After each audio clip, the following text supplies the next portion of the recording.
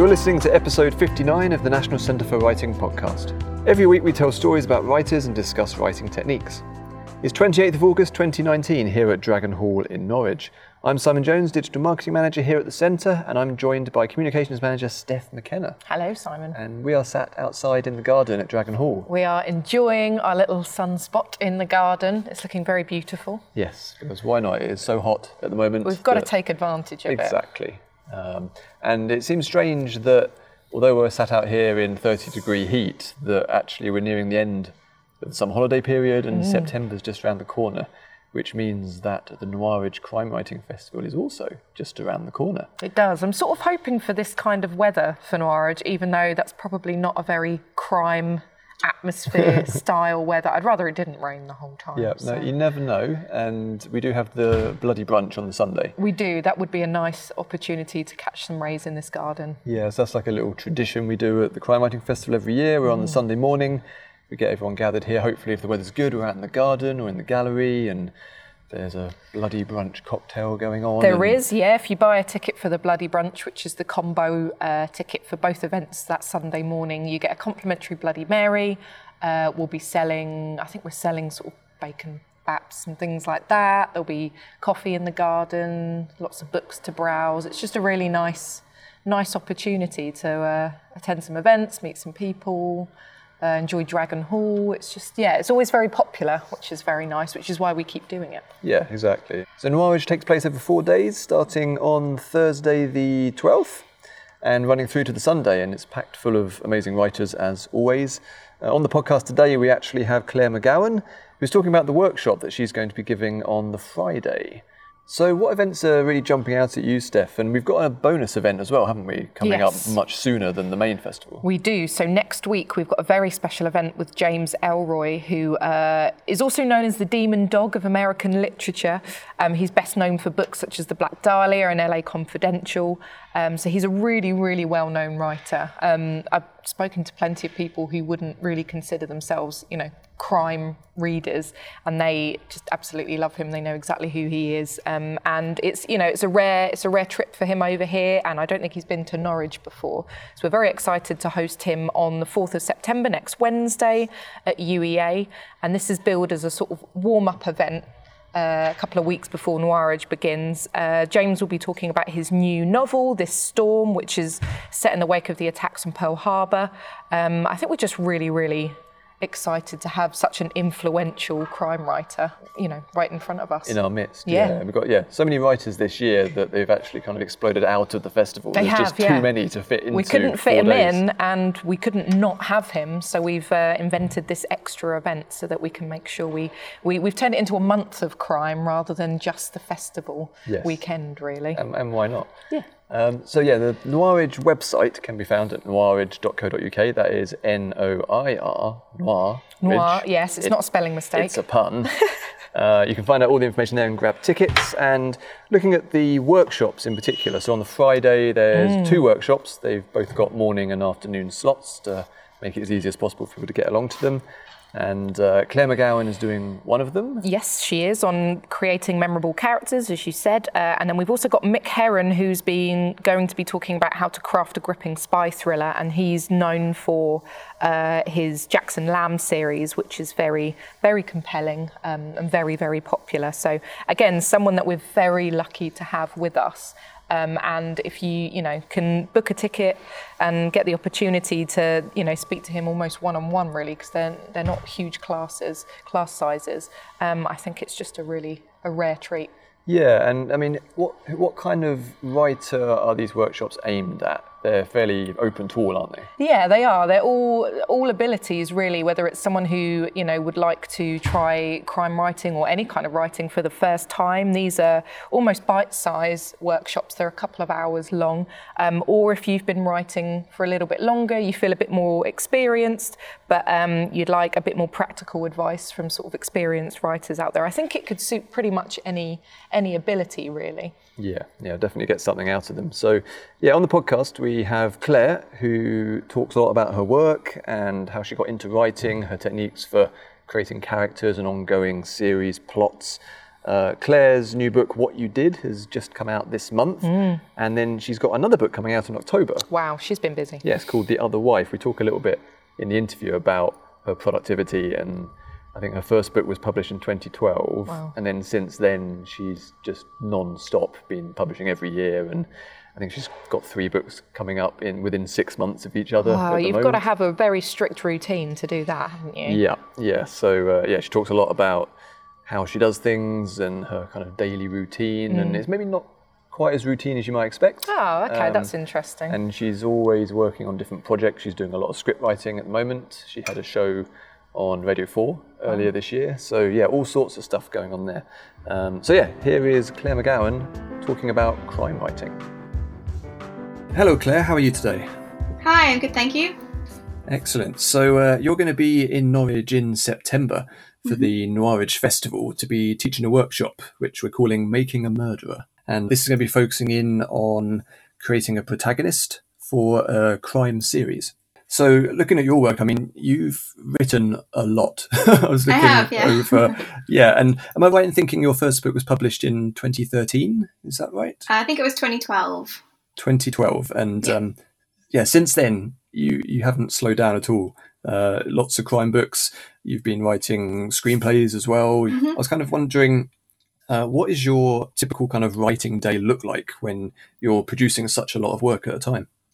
It's so funny, actually. I get asked that question all the time, and I don't really have a good answer for it. I don't really have a kind of set routine. I think just it's quite a variable job, so things just come up and you have to do them. So it's actually quite difficult to get into a really good routine for longer than a few months, say.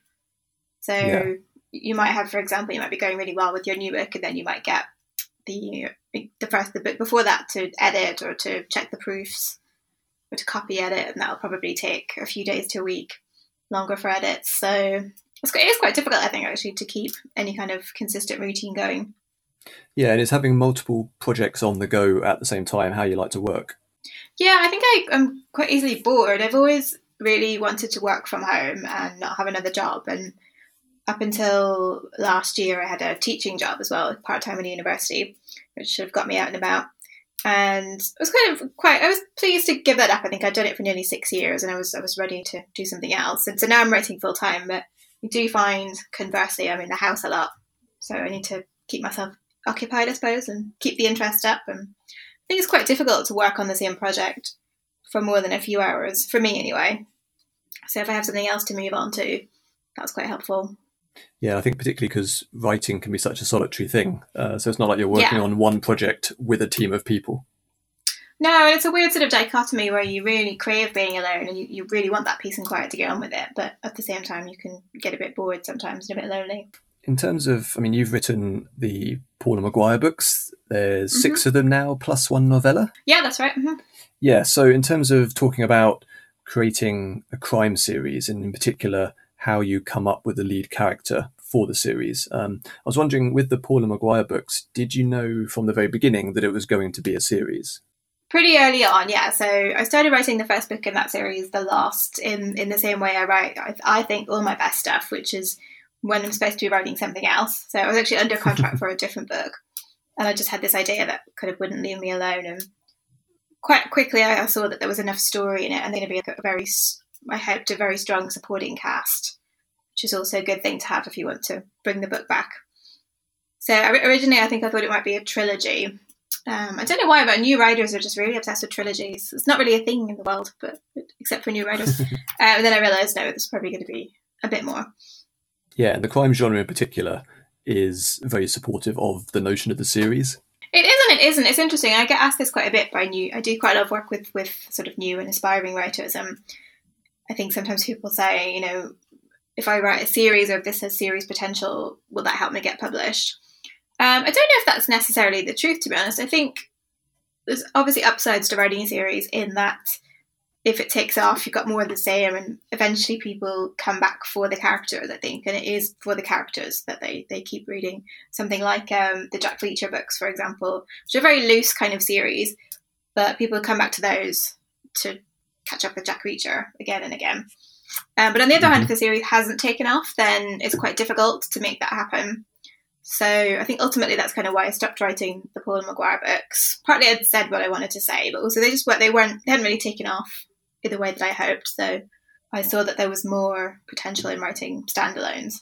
So I think, I guess what I would advise is don't shoehorn a series in if it's not going to naturally fit. Yeah, it has to come out of the story in the first place rather than being kind of designed. You could also think about, is there a way to make this a series in a very loose sense? So I quite like, for example, Paula Daly is an author that I really like. And interestingly, her books have just been filmed for TV. It just started this week. It's called Deepwater on ITV. And some of her books are sort of a series. They kind of work as standalones, but they have a recurring detective character who's in a lot of them. So that's like an interesting way to do it. That's not so rigid.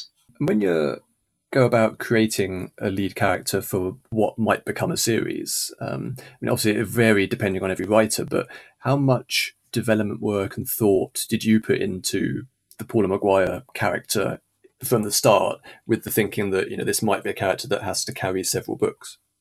I would say that character creation is the area that I do most organically when I'm writing a book. So I never really do any kind of character planning exercises or, you know, writing down what their qualities are like or anything like that. It just comes really organically. So I suppose I just made her, I think I was about the same age as she was when it started.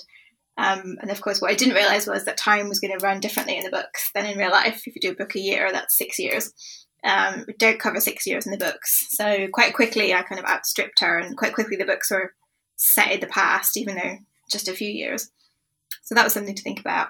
She just kind of came to me quite fully formed, I think. I knew she was going to have red hair. I knew she was going to be difficult and untidy and have an untidy life and be sort of that's that cliche of being brilliant at her job and rubbish at her private life. Maybe that is helpful for people to know that you don't have to do it in a very rigidly planned way if that doesn't work for you. I think so, yeah. I mean, I think the notion of having to plan everything out in advance can be massively off-putting to some writers. Yeah, and some people, that just doesn't work for some people. Yeah, it certainly doesn't really work for me. So what I've ended up doing is a sort of hybrid. But I suppose some of these considerations, I probably am thinking through them, like, how can I make this person interesting enough to carry a series and complex enough? A lot of that was also to do with the people around her and giving her quite a complex private life and backstory. And I knew quite early on she was going to have a baby.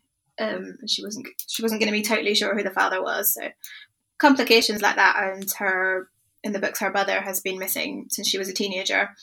So the story of what happened to her brother kind of runs through them all as well. So I knew things like that, you know, there was going to be a lot of meaty story there to get through. But I didn't sit down and think, you know, just what kind of, does she like tea or coffee? You know, what kind of music does she like? That kind of thing. And I think that's great when people do that, but it doesn't really work for me. Yeah, and is that because you want, I mean, going for that kind of organic way of, you know, discovering characters as you go along, is that partly because you want to be surprised yourself and find it out rather than having it kind of all down in a spreadsheet somewhere?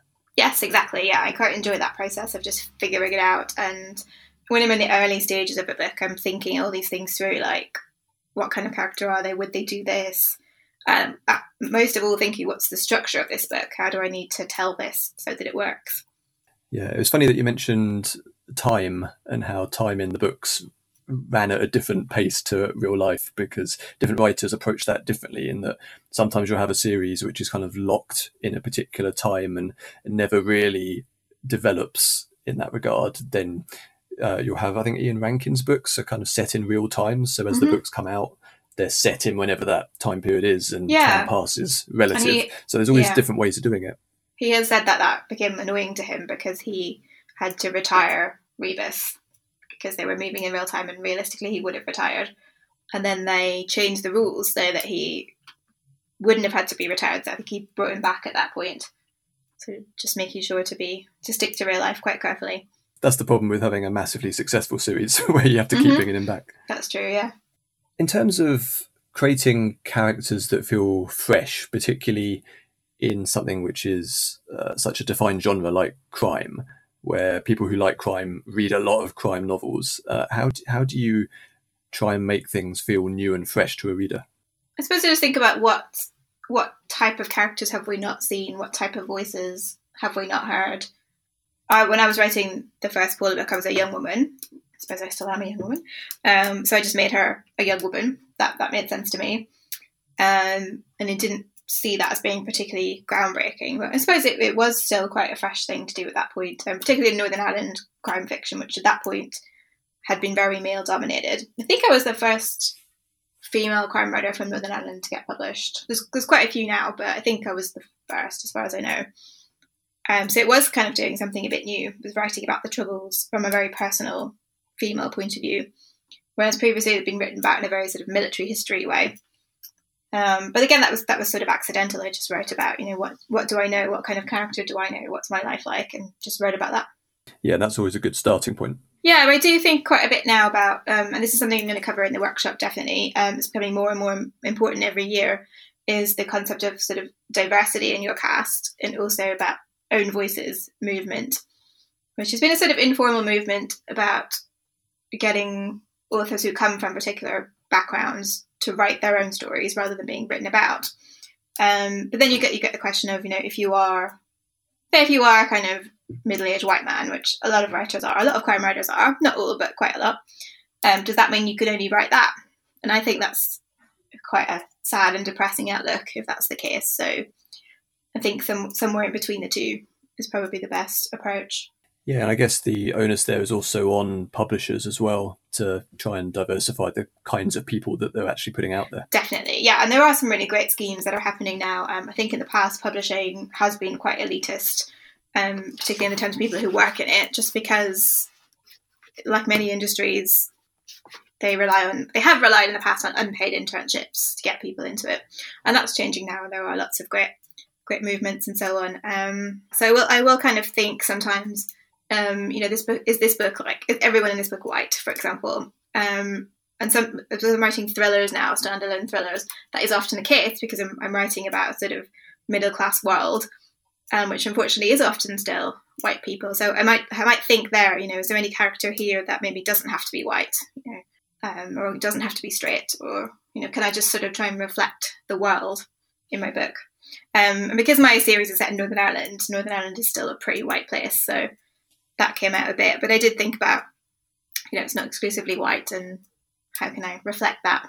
Yeah, and in terms of your move into more standalone novels now, presumably that gives you the freedom with each book to explore whatever you want and whatever kind of characters and settings that interest you at that point in time, rather than being kind of locked into Paula Maguire's world. Yeah, so it becomes, I suppose, a bit more about the story, the concept, rather than the characters. So the new thriller that I'm writing now is about an antenatal group. So a group of people that the only thing they have in common is they're all expecting babies. And that's been really fun so far because I can make them extremely different. And that's the whole point, really, is that they're all very different, but they're thrown together by this group. Yeah, it's that mashing together of massively divergent people just through one common thing. Mm-hmm.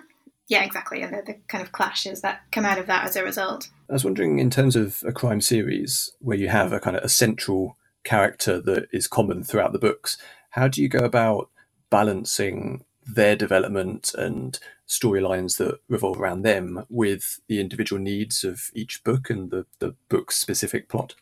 I think, again, that's something I probably did quite naturally. I like crime fiction that has a love story in it. Not everyone does, but I've always really liked that, probably because I also write romance and women's fiction on the side. So that made sense to me. So I guess every book I just had a sense of, okay, this is the main story. This is going to carry the bulk of the story, probably. So let's say maybe 2/3 will be the main story. Then the remaining third will be some part of her private life, what's going on there, her love life, and so on. And then there'll also be some ongoing stories. So what happened to her mother? There's quite a lot of supporting characters who develop throughout, and it's like what happened to them as well. So I didn't ever sit down and plan out those ratios, but I would say that's probably how it's worked out. Presumably, you don't have to have development of that character if you don't want to as a writer. So you had the ongoing mystery with her mother to explore, but some series have basically had a kind of fixed character, the fixed anchor point around which to tell other stories. Yeah, so I mentioned the Jack Reacher books before. I don't think he changes very much. The kind of golden age detectives like Poirot and Miss Marple, they never change, and that's, I think, part of the joy of going back to those books, is you'll know exactly what to expect in terms of character, but you don't know what to expect in terms of plot. How have you found with crime readers, how important is the notion of sort of continuity? Because certainly, I read a lot of fantasy and science fiction, and that's a genre where the readers can get quite obsessive over that kind of thing. And is that something that you find in crime fiction as well, or do you have more kind of leeway per book to do whatever the book needs to do? No, I've not personally experienced anything, but there is a mistake in the books that I don't know if anyone's ever spotted, that I'd sort of said something happened a certain way, a minor incident, and then I realised it would be better in subsequent books, it would be better if it had happened a different way, so I just changed it. So I contradicted myself. I don't know if anyone's ever noticed, no one's said. But yeah, I would say crime readers are pretty eagle-eyed. And one thing that they're really, really good at is working out what happened and who done it. So I think one of the hardest things for crime writers is to try and stay ahead of that. And if anyone tells me, they didn't guess what happened, then I'm always really pleased because I've done my job. Yeah, it's finding that balance of feeding enough information so that you can almost get it and feel like they're going in the right direction, but being one step ahead. Yeah, so with my new book, What You Did, that's out at the minute, that's a standalone thriller with a small cast. Something happens at a party, an assault. There's only 9 people there, and some of them are children. So there's not that many people that could have done it.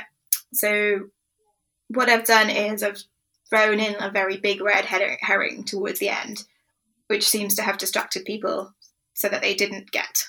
And there are clues all the way through as to what really happened, but people, I think, aren't quite getting that, which is really good.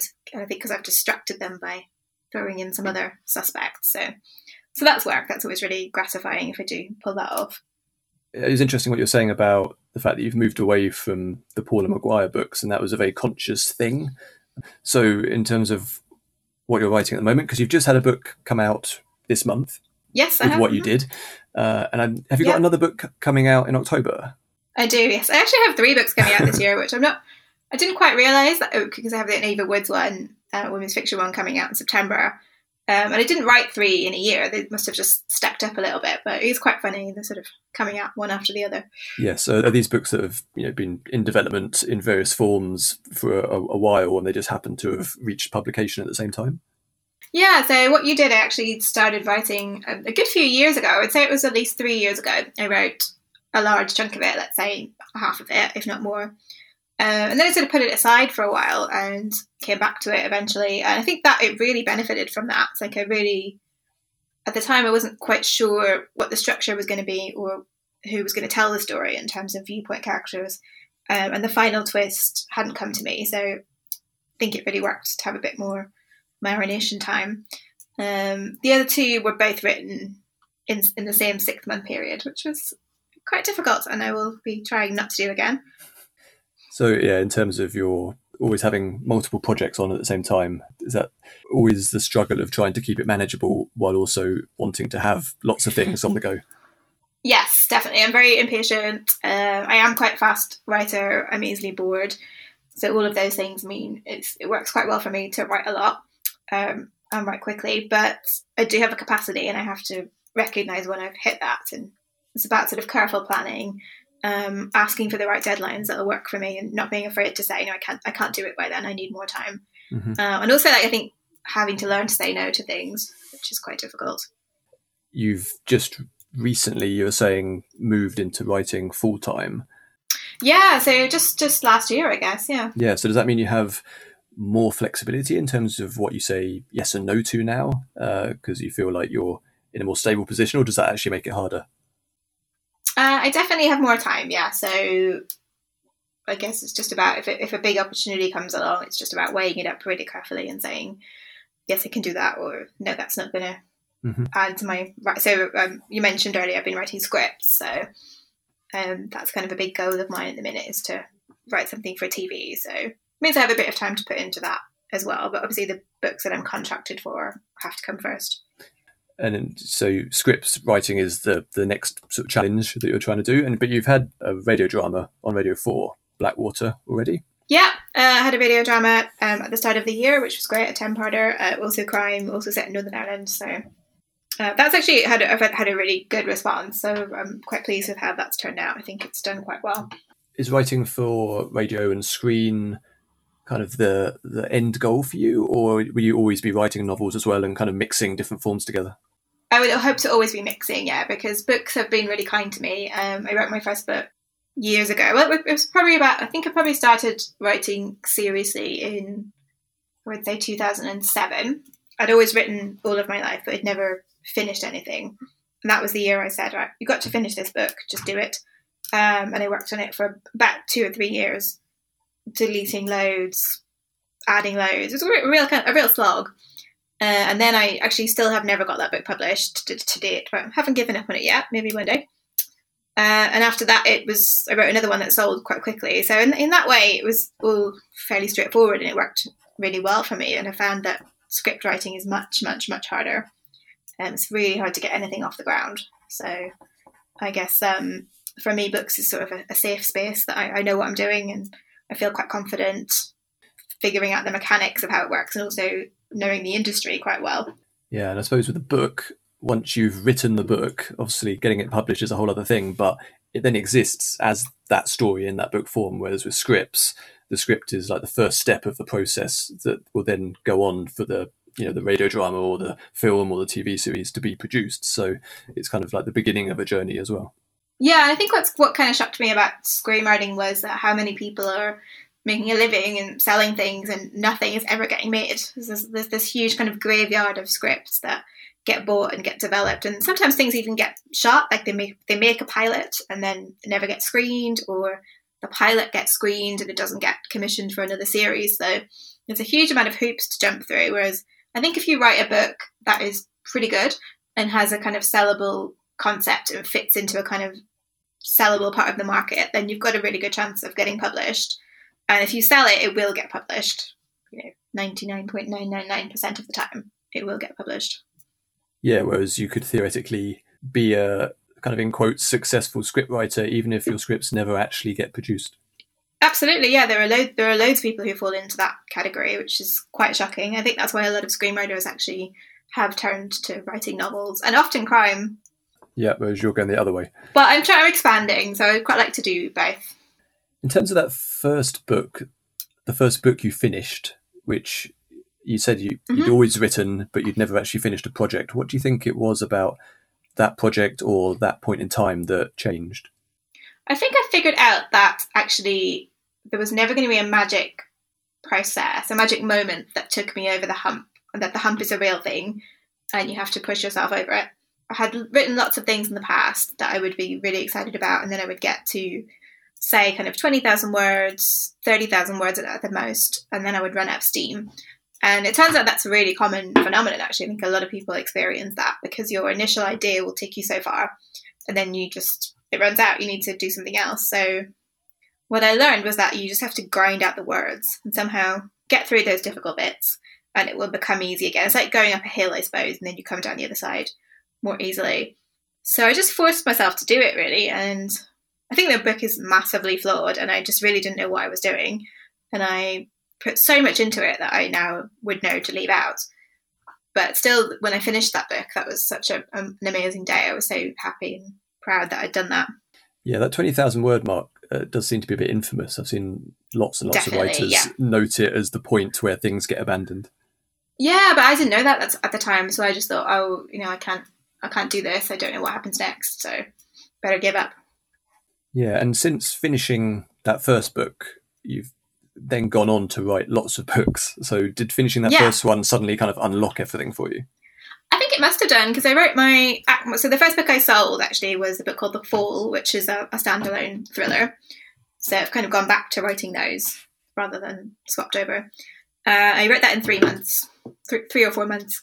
I was working full time at the same time. I basically wrote it on my commute, and it just kind of flew out of me, and then I sold it pretty much as it was. So, which is not to say that if I went back to it now I wouldn't do things differently. I probably would, but it certainly felt like quite an easy, joyful process compared to the other one, which had been years of hard work. And in terms of figuring out the publishing industry, was that something you had experience of at all, or was it that when you started finishing those first manuscripts properly that you then looked into how to get it published? Yeah, it was strange actually, because I'd always wanted to be a writer, and if you asked me as a child what you want to be when you grow up, I would have said I'd want to be a novelist, or I probably didn't know that word. I want to be a writer, I want to write books. I grew up in rural Northern Ireland, so it wasn't something that people around me did. I didn't really know anyone that worked in the arts in any capacity. And my parents were very keen on, get proper jobs. So I kind of put the dream aside a little bit. And for some reason, I never tried to find out about the industry. I never went to any classes or any workshops. I used to do a ton of other night classes and workshops, but never about writing. So I really didn't know anything. It was quite clueless, I would say. So I kind of accidentally stumbled into it. And at the time, this was like 2010. So obviously the internet was a thing, but I think social media hadn't taken off in the same way. I don't think Twitter existed at that point. Maybe just about. So there wasn't the same amount of knowledge out there online that there is now, and the same amount of information. So yeah, I think I was definitely in the dark and just stumbling through trying to figure it out. And I knew you had to get an agent, but I didn't know that you could sort of submit to different people at the same time. I thought you just had to send it to one person at a time and then wait. At this time, actually, pretty much everyone was still doing physical submissions, not email. So I still had to photocopy my book every time and post it out, and it was all quite labour intensive and expensive. So wow, yeah, this is less than 10 years ago. So just I know it's just crazy that there was still like that back then. Yeah, I used to have to kind of use the office photocopier sneakily after hours, that kind of thing. And it was very expensive to package up like a whole really long book and post it out. So yeah, we're lucky nowadays. I sound ancient saying this, but yeah, people are. It is much easier nowadays. You can do email submissions. Yeah, and I was just looking on your website and I had to ask about the Nickelodeon International Writing Fellow. I was just wondering if you could just talk a little bit about that, how it came about and what it was.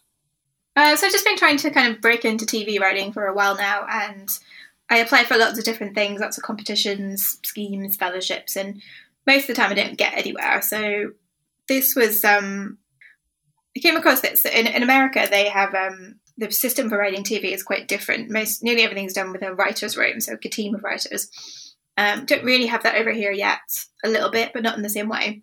So TV writers are pretty much employees over there. They're salaried, they go into the room and write. And to kind of find new writers and feed them in for that, they have, there's a lot of different studio fellowships. So I think there might be 10 in total. So there's like Warner Brothers have one, Disney, ABC have one, Fox have one. Yeah, there's loads of them. Most of them are only open to Americans, people that can have the right to work there. But this Nickelodeon one actually will get you a visa. I think it was one of those things where I was debating with myself, is this worth entering? Like, I'll probably not get it. What's the point? And you had to write a spec episode of an existing show. So I just kind of got an idea for the show Catastrophe, which I really like. So I thought, well, why not? I'll just give this a go because I have an idea. And then I was slightly amazed to end up getting it, which I really didn't expect. So I moved to LA for 6 months, which was kind of crazy. What was the program while you were there? So we worked in the office. So we went into the office kind of 9 to 5, and we worked on different scripts and took different classes and workshops, went into writing rooms and met executives and so on. So they were kind of training you to write in the American system. And how much of that is being useful and is playing into the script writing work you're doing now back in the UK? It's hard to say really, because it's very much geared up to working out there. We don't really have that here, unfortunately. So I kind of treat it as like a really interesting 6-month sabbatical from my life, and got to live somewhere else for a while, and made some good friends and found out a lot about how the American system works. But I wasn't a massive fan of LA, so I was kind of slightly glad to come back, really. Yeah, it's a strange, sprawling place. Yeah, it really is. And if you're not driving, then you're really hamstrung about where you can go. And yeah, I think America at the minute is not the best place to be with everything that's going on. Can people find Blackwater on iPlayer? Oh, that's a great question. I think it should be up there now, yes. So obviously they're in the process of changing iPlayer from being only staying on for a month to things are going to stay on for a year now, I think, which is great. Because it's a 10-part drama, so the first parts of it had already gone off by the time people were trying to listen to it, which is not ideal. But I believe it's going to be repeated in September on Radio 4, so it'll definitely be on then. And it was on Radio Ulster recently, so you might be able to find it on BBC Sounds. If not, it's coming back, as far as I know. Excellent. And What You Did is out now. And The Other Wife is October. The Other Wife, yeah, out very soon. So, yep, racking them up really. I'm just working on the one that'll come after that at the moment. Are you taking a break after that, or is there yet more to come next year? I would love to take a break, but I'm about to go on holiday for 3 weeks actually tomorrow, so I'll take a bit of a break. But I have 2 more books due in March, so that will be, I need to get on with that really. And in the workshop we're going to cover, so as we said, we're creating kind of compelling lead character, not just for a series, but also for a standalone. We can look at the supporting cast, what kind of considerations you need to think about with that in terms of diversity, role within the story, and size of cast, I think, is also really important. We'll also look at a bit of viewpoint, which is something I'm absolutely fascinated by, the kind of how character starts to feed into the mechanics of the story and its structure. So we'll cover all of those things. So it should be lots of time to dig into things and for people to ask questions and so on. Fantastic. I think it will be excellent. So yeah, people can find out more about the workshop over on the Noir Age website, and tickets are still available for that. Great. Well, thank you very much, Claire, for your time. Great. Thank you. Nice to speak to you.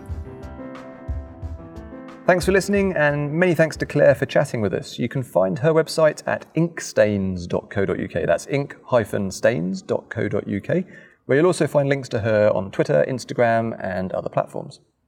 So, Steph, we're going to be down at Prima Donna this weekend. We are, yeah. Really looking forward to it. The weekend is finally here. Yes, yeah. This is really festival season, it feels like. The second festival season of the year. Yeah, so that's taking place this weekend down in Suffolk. If you're around, do check it out. We'll be reporting back from it on the podcast after the weekend. If you want to get in touch with the National Centre for Writing, you can find us on Twitter and Instagram at Writers Centre. Search for us on Facebook and sign up to our newsletter over on the website at nationalcentreforwriting.org.uk. If you want to get in touch with us, you can find me on Twitter at Tarnimus. And Steph? And I'm on Twitter at StephXMcKenna. Great. So please do rate, review and subscribe to the podcast because it helps other people find it. Thanks again. Keep writing and we'll catch you on the next episode.